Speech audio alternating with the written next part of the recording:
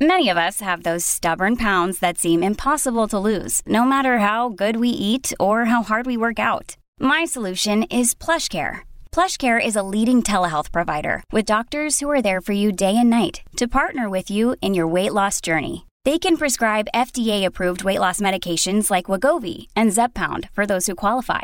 Plus, they accept most insurance plans. To get started, visit plushcare.com/weightloss. That's plushcare.com/weightloss. Look, Bumble knows you're exhausted by dating. All the must not take yourself too seriously and 6'1" since that matters. And what do I even say other than hey? Well, that's why they're introducing an all-new Bumble with exciting features to make compatibility easier, starting the chat better, and dating safer. They've changed, so you don't have to. Download the new Bumble now. Hello, everybody. This is Marshall Poe. I'm the editor of the New Books Network. NBN listeners like to read books and buy them. So we thought we'd tell you that right now, our friends at Princeton University Press are having a remarkable site-wide sale. You can get 50% off books, including ebooks and audiobooks, with the code 50, F-I-F-T-Y, at checkout until May 31. You can save some real money on Princeton University Press books. I encourage you to go there and check it out. Welcome to the New Books Network. Hello, everyone, and welcome back to New Books in Sex, Sexuality, and Sex Work, a podcast on the New Books Network.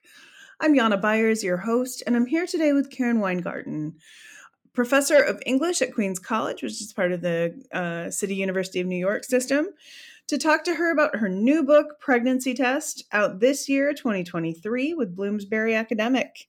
Hi, Karen. How are you today? Well, thank you so much for inviting me, Jana. Oh, thanks. It's so great to talk to you. Hi, how's New York? It's good. It's nice weather. Good time to visit in the fall, early fall. Lovely. Are you teaching this semester? I am teaching, yeah. I'm teaching a class on medicine and literature. So actually, we touch on some of the issues in the book. Cool. That sounds great.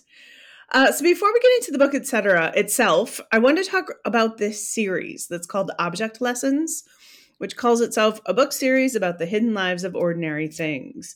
And among the topics covered, I just looked at this long list, so many cool topics: wine, egg, doll, eye chart, hyphen. And I love this idea, right, that objects are not just mere objects. They're this piece of material culture that tells us about society. So I wanted to know kind of how this came about. Did you find the series and pitch it, or was it just a natural fit? Yeah, that's a good question. So the series has been going on for a while, and last I heard, and I'm sure this is an outdated number, I think they have something like 80 books in the series. And so, yeah, they've been working on it for a long time. I pitched the book. Anyone can pitch a book through their website, and I had written a short essay for a blogging website on the history of medicine and gender called Nursing Cleo, on the pregnancy test. And I got a lot of attention for this essay. A lot of people reached out to me. And I thought, it wasn't exactly where I thought I saw my research going, but in doing a little bit of research for this short essay, I thought there's so much about the pregnancy test that could be explored, could be written, and I wasn't finding a lot out there. And so to me, a series like Object Lessons seemed like a great fit because it's exactly the kind of work that I wanted to be doing. I wanted to look at this object, the pregnancy test, and kind of explore, research, and then share that information with readers. Like, what is this object? And it's so present in our lives. Those of us who both want to reproduce and don't want to reproduce have come to very much rely on this object. And I felt, and I just knew that there was going to be a story to tell there. And so I reached out to the series. I pitched a proposal, and I was accepted, and I was very happy about because it was an incredibly fun project to write. Right. And here we are. So How did you become interested in the pregnancy test as something to think about intellectually? Yeah. So like I said, I wrote this short essay for Nursing Cleo, but my thinking about the pregnancy test goes like started before then. I'm a cultural historian of reproduction. So my first book was about abortion, and I've also written cultural histories of abortion, and I've also written about other reproductive technologies. And so my interest started there. And then like a few months before I wrote the piece for Nursing Cleo, my sister had what's called a chemical pregnancy. And a chemical pregnancy is when an egg is fertilized by sperm. It implants in your uterus HCG, which is the hormone that all pregnancy tests for, is produced by your body. But the fertilized egg is not viable, so your body quickly discards it. And if you happen to take a pregnancy test in the short window between when the egg implanted in your uterus and before your body kind of decided this is not going to be a viable pregnancy, your pregnancy test will test positive. But then usually within a day or so, you'll start bleeding, you'll get your menstruation will begin, and most people won't even realize they had a chemical pregnancy. But my sister, who really wanted to get pregnant because she had experienced a miscarriage a few months before, was taking pregnancy tests regularly and had a chemical pregnancy and was really, really upset. And so I started doing research about why did she get this positive result that very quickly turned into a negative result? And I had this, it made me realize that the pregnancy test, which we think of as this object that gives you a yes or no answer, you're pregnant or you're not pregnant, is actually far more complicated, and what it's testing for is far more complicated. And there are ways to be a little pregnant, and actually it led to questions like, what is pregnancy? What even is pregnancy? And so that's really where I started doing this research. Yeah, and I want to get back there, actually. I want to get back to this idea of like, what is pregnancy? But I'd like to talk a bit about the history first. Okay. I'm an historian myself. That's, kind of what I like to go. And I just want to make sure we're all on the same page. Yeah. So we get the first reliable pregnancy tests in 1927. That's Is right. That fair? Yeah. Yeah. So the first successful pregnancy test ever was in 1927. Now, that doesn't mean that there weren't like hundreds of years before. You could even say like 1,000 years before, that people would try various things to determine like whether someone was pregnant or not, right? And once you think about it for a moment, you realize, oh, this is actually really useful information to know, right? To know whether the symptoms you're experiencing are pregnancy, or there are many other reasons why someone could stop menstruating, could have other pregnancy-related symptoms. But the first reliable pregnancy test was developed in 1924 by two German Jewish doctors, and it was nothing like the pregnancy test we know today. It required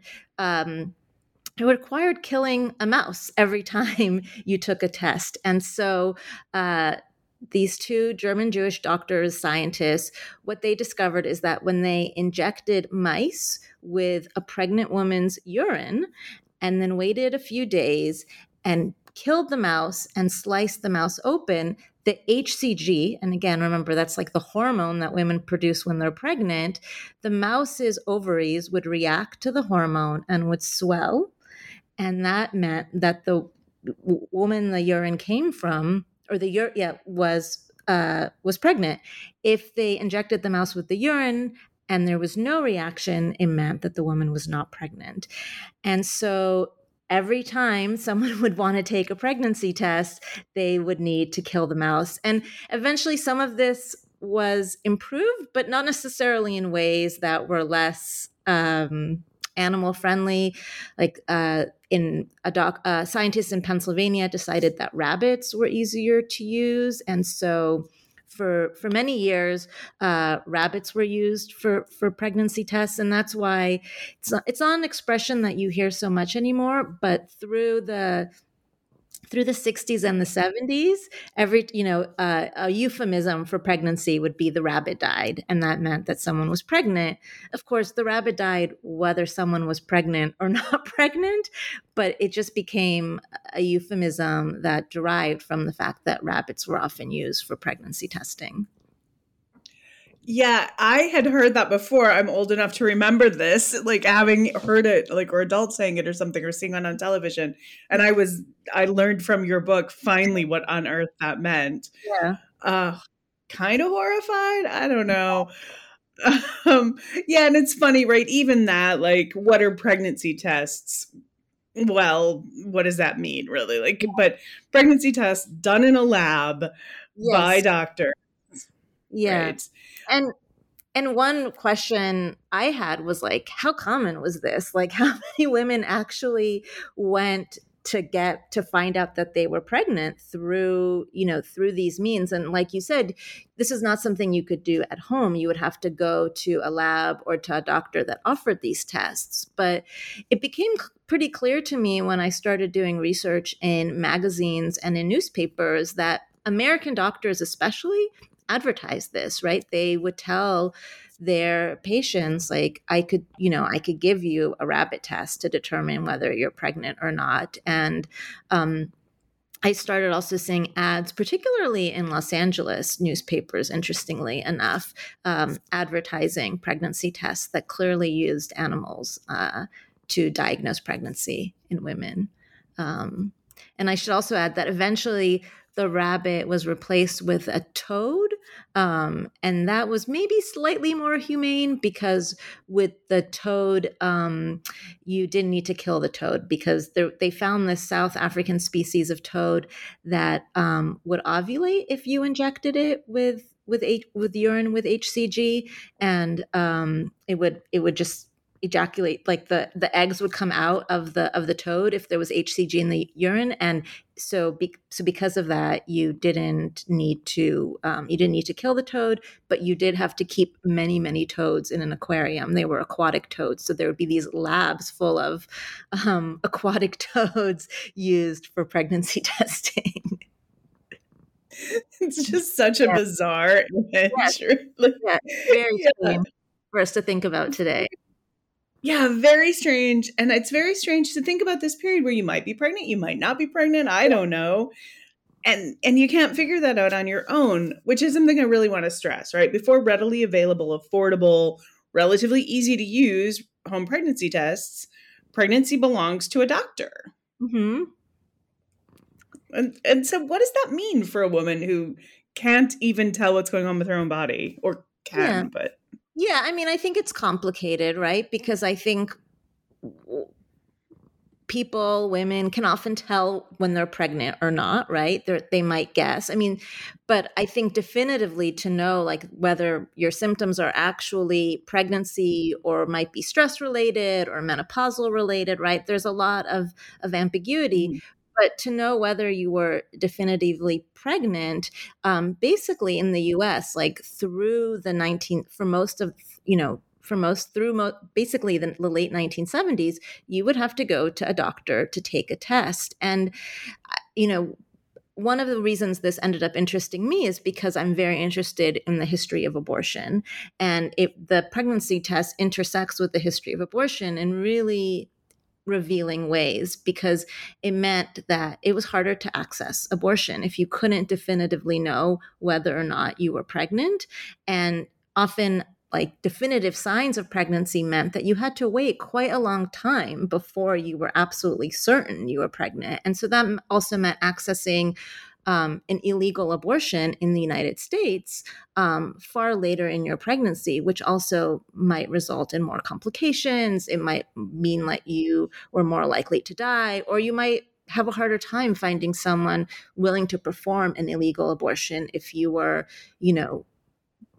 past your first trimester and at that point knew that you were definitively pregnant. And so doctors had a lot of control in this era and and I found some examples of magazine articles and advice columns written by male doctors where they would actually say that in some cases they would refuse a woman a pregnancy test if they thought she was going to get an abortion, right? And so it was really a way of controlling information, and by controlling this crucial information, it was also a way to control women's reproductive lives. Sure. And and who gets to know, right? So do you have to, this information can only be released to your doctor, who might only release it to your husband, That's etc. right. Yeah. And there's actually, there's stories of women trying to get the information directly from the lab as opposed to their doctor, because sometimes it would take labs like a week or two to even report it to the doctor, who would then take a week or two to report it to the patient. And labs wouldn't release the information to women directly. Everything had to be mediated through doctors. And yeah, there are also stories about doctors telling husbands that their wives were pregnant before the women themselves actually knew. And so it really brings home how the pregnancy test was used as this tool of control, essentially, especially when people couldn't take it at home. Wow. But then Margaret Crane comes along and changes everything ish, asterisk. Yes. Yeah. So who is she? Who is this woman? Yeah, so Meg Crane, as she likes to be called, she's wonderful. She's in her 80s. She lives actually in New York City, and when she was in her 20s, when she was a designer. And she got a job working for a pharmaceutical company, Organon, which still exists today. And she was working in Organon, doing a lot of secretarial work, because even though that's not why she thought she was hired. And then one day she sees this row of test tubes lined up in the lab at Organon. At this point, this is the late 1960s. So at this point, pharmacies are no longer relying on animal testing for pregnancy tests. They've devised a way to test for pregnancy that is basically taking a bunch of like HCG and other kinds of hormones and creating a reaction in the lab that will tell you whether or not you're pregnant. It's not as simple as today's pregnancy test where you have one or two lines, but at least it doesn't require, killing an animal or injecting an animal with urine. So she sees these test tubes, these chemical pregnancy tests, and she asks someone, "What is this?" Because she didn't know what it was testing for. And so a doctor who worked in the lab, who she had become friends with, told her their pregnancy test. And he even walked her through like how these tests work. And she noticed that at the bottom of the test tubes, there was a mirror or a very shiny surface underneath. And the reason that shiny surface existed is because the way you could tell whether you were pregnant is if you were pregnant, a ring, like almost like a small little donut ring, emerged that was reflected in the mirror, and that meant you were pregnant. And no donut ring, just kind of like a splotchy pattern, meant that you were not pregnant. And so Meg looked at this, she heard the explanation, and she thought, you know what? This doesn't sound that complicated. Like, this actually sounds like something women could do at home. And because she was kind of bored with her job and because she was a designer, she kind of just decided to spend some free time coming up with a design that women could use at home. And she just kind of scrapped together materials. She came up with a prototype and she showed it to her boss. And he was completely dismissive of her and was like, "No, absolutely not. We would never want to put this in the hands of women. There would be outrage. We would get sued. Women would jump off bridges because they would learn they were pregnant, and, there'd be no one to take care of them." And so she kind of dropped it, but she did leave the prototype at work. And then not that long after, like maybe a month, maybe 2 months later, she hears that there's actually a meeting to discuss a home pregnancy test, and no one told her. And so she basically has a lot of gumption. She sneaks into the meeting with her own prototype and adds it to the lineup of home pregnancy tests that they're looking at, and just kind of takes a seat in the corner and waits for the meeting to begin. And they had hired an advertising exec by the name of Ira Sturavant to come and help them choose which home pregnancy tests they were going to go ahead with. And Ira looks at all the tests and kind of hears like a little bit about how each one of them is designed, and then looks at Meg and looks at Meg's test and is like, well, this is the only one that really makes sense. This one has a little lid that women could, urinate in. It was just like a much more eloquent design. And Meg's boss, the vice president of Organon, is very dismissive at first and is like, no, this one is never going to work. It's not cost effective. And so Meg basically does all this research to show how her device is cost effective. And the company goes ahead with her design. And ends up being a really wonderful love story too, because Ira and Meg end up becoming life partners and working together and starting. Shan eventually leaves Organon and they start their own advertising company, and they work on a number of projects over the next 40 years, essentially, until Ira passes away. So it's a great story. Yeah. I love that story. I love everything about it. And I love that they kind of live happily ever after. Yes.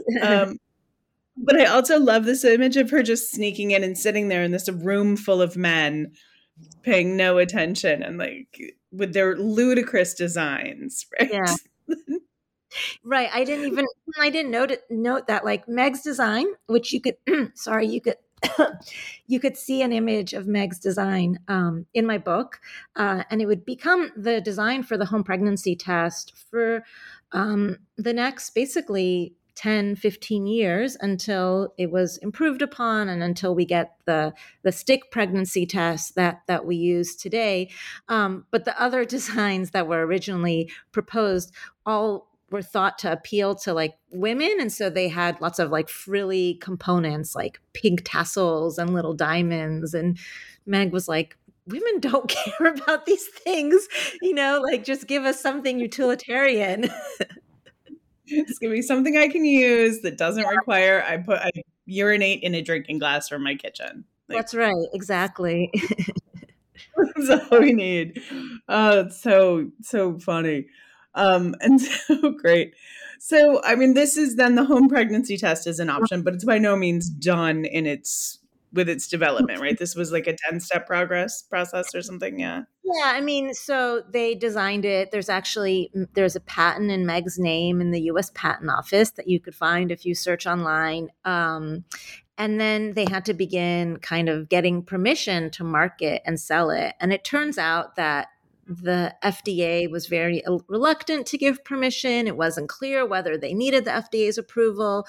American pharmaceutical companies seemed a little bit nervous because remember, this is 1969 when Meg is patenting it. Abortion is not legal in the United States, right? Roe v. Wade wouldn't pass until for another 3 years. And so there's a lot of uncertainty about like whether you could sell a home pregnancy test and what it would mean for reproductive rights and politics in the US. Mm-hmm. And so Organon decides to kind of bypass the American market altogether, and they decide to first sell it in Canada. And so it's really Canada is where the first home pregnancy test is marketed to Canadians. And actually the second big market is the Netherlands, because Organon was a Dutch company originally.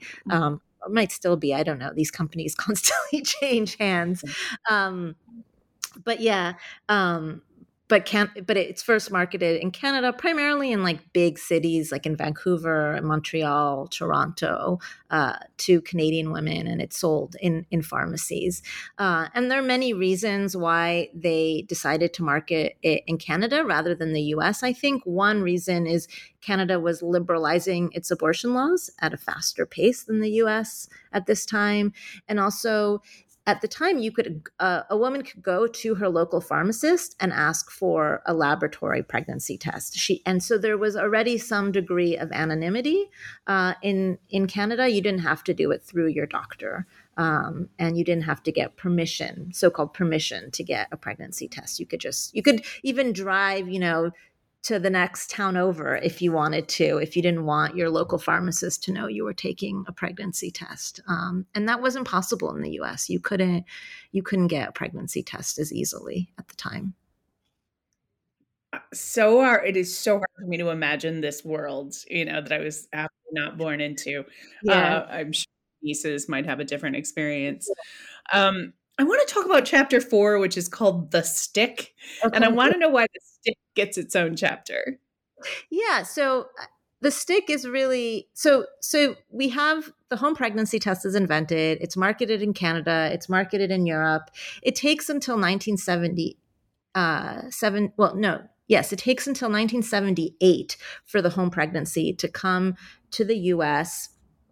And really you would think like, oh, the home pregnancy test is invented, like everybody's going to use it, everybody's going to be excited about it. But actually that doesn't happen at all. Pharmaceutical companies don't find a big market for it. And that could be because the test was relatively expensive. It cost about the equivalent of $40 today. It wasn't super reliable. It had to be you were basically mixing chemicals together, right? And if you didn't do it exactly, the test could be wrong, or it could give you like ambiguous results. And there was also a lot of doctors and even women's magazines were discouraging women from taking the home pregnancy test. Pharmaceutical companies actually took out ads like discouraging women from using the home pregnancy test and to continue to go to their doctor for a laboratory test. And so it's a very kind of sluggish market at first. And it really wasn't until the 80s when the technology, the science advanced enough that the stick pregnancy and like early variations of it were invented, that the home pregnancy really took off, where all of a sudden the home pregnancy test became a little bit more affordable, but also more importantly, more reliable and just, easier to use. And one of the things I didn't say is that with these earlier home pregnancy tests, you had to wait 2 hours to find the results. And it was, it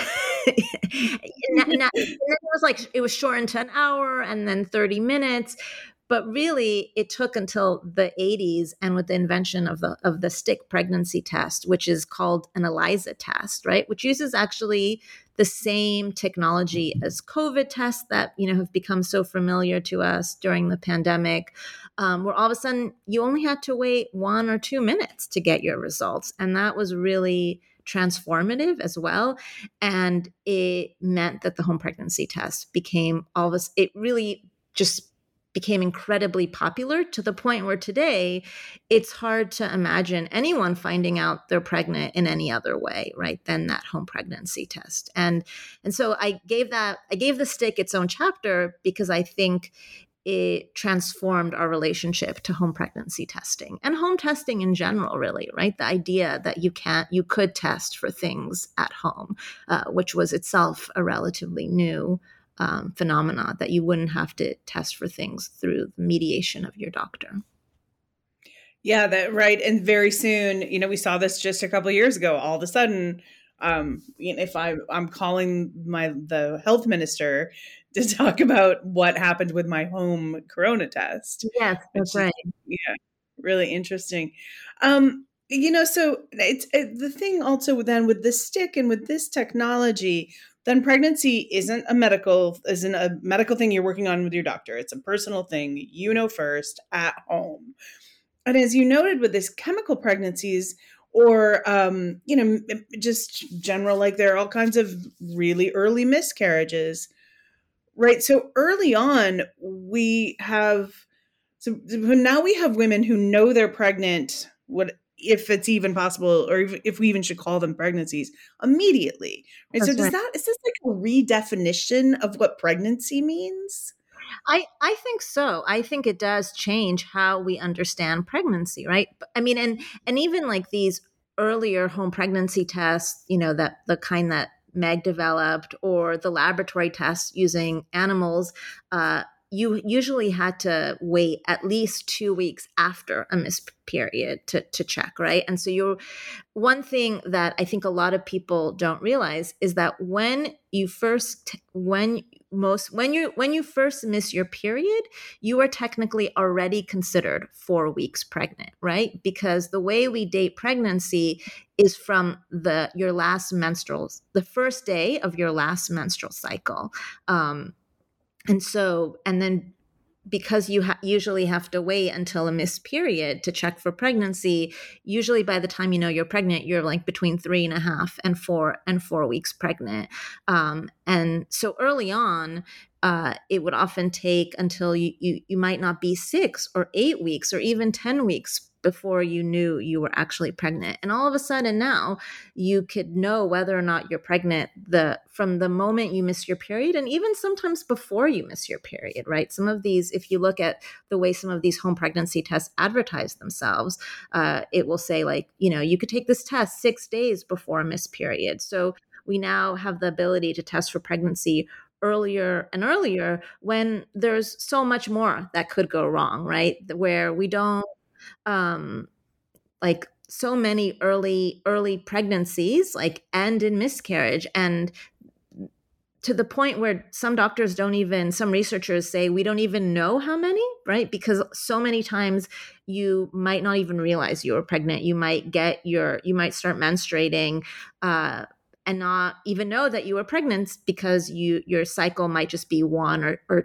2 days off. But if you happen to take that test, you would have known that you had like a very, very early miscarriage. And the reason I'm interested in these questions is, one, it redefines what pregnancy is, but it also cuts both ways, and especially in a place like the United States, right, where Roe v. Wade was overturned, not this past June, but the June before, June 2022.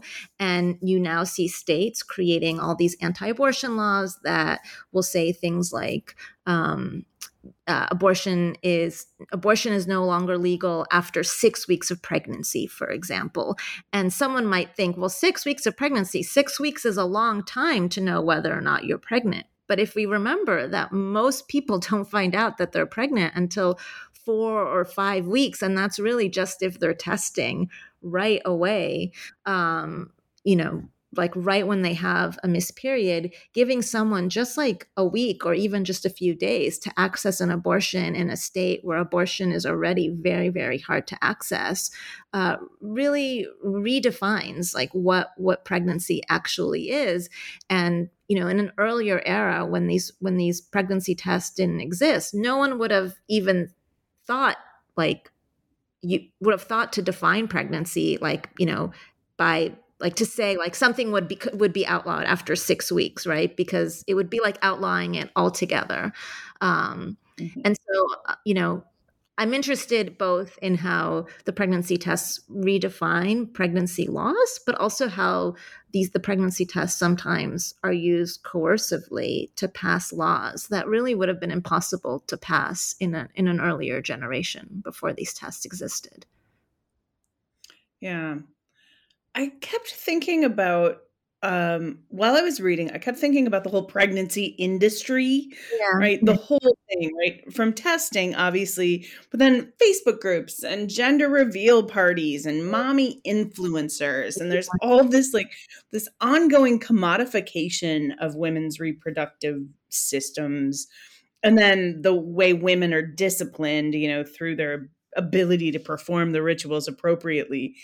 And I'm not sure I even have a question here, but I'm just wondering if doing this work, you as a person, a fellow person upon whom reproductive expectations have been opposed, thought about like what this has done to kind of our broader culture surrounding pregnancy.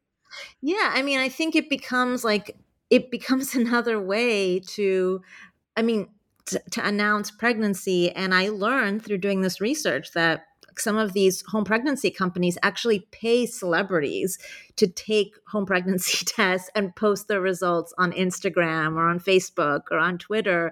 And that, the pregnancy test becomes like another like, status symbol, another marker of announcing pregnancy. And you see it everywhere on social media.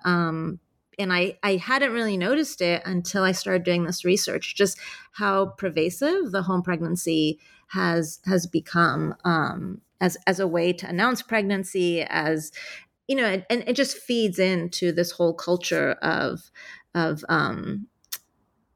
commercializing, commodifying motherhood, commodifying pregnancy, and the pregnancy test. I think maybe more than any other object has become a way to make that kind of announcement. I don't want to condemn people or like criticize people for doing it, but it is you do have to ask, like, why, like, what, why, why share your home pregnancy test on Instagram? This like, I understand that an image is worth 1,000 words, but Yeah. I'll go with the 2. I'm pregnant. Like, I don't, Yeah. as opposed to the stuff you've urinated on. But and but I certainly do not want to be one more person telling people who are trying to reproduce what to do with their bodies, because there's enough of that out there. There definitely is, and I think for me, it just went to show, like, wow, this test it's so pervasive. Like Aziz I in the book, I talk about the scene from Aziz Ansari's Master of None, the TV show, and there's a scene where Denise and Alicia, two of the main characters, who are trying to get pregnant with the help of a friend who's donating his sperm, essentially, and they find out they're pregnant, and the entire scene is wordless, but you see them looking at a stick, and they hug each other, and that, like, they just learned that they are pregnant, right? And to me, it was such that scene kind of encapsulated so much about the pregnancy test, like, power and this moment, and the way it's become so pervasive that every viewer watching that scene knew that what that little stick they were watching, what we're looking at, is a pregnancy test, and what it told them, right? Because it's become this object that we're all familiar with now, whether or not we've taken a pregnancy test ourselves. Yeah, we definitely live in a pregnancy test world. It's very interesting to think about. Really cool book, and a great read too. Really readable, fun, great prose, great stories. Highly recommend this book to everyone. Everyone should read this book. It's a really fun and really cool. So I have just one more question, which is, what's next? What are you working on?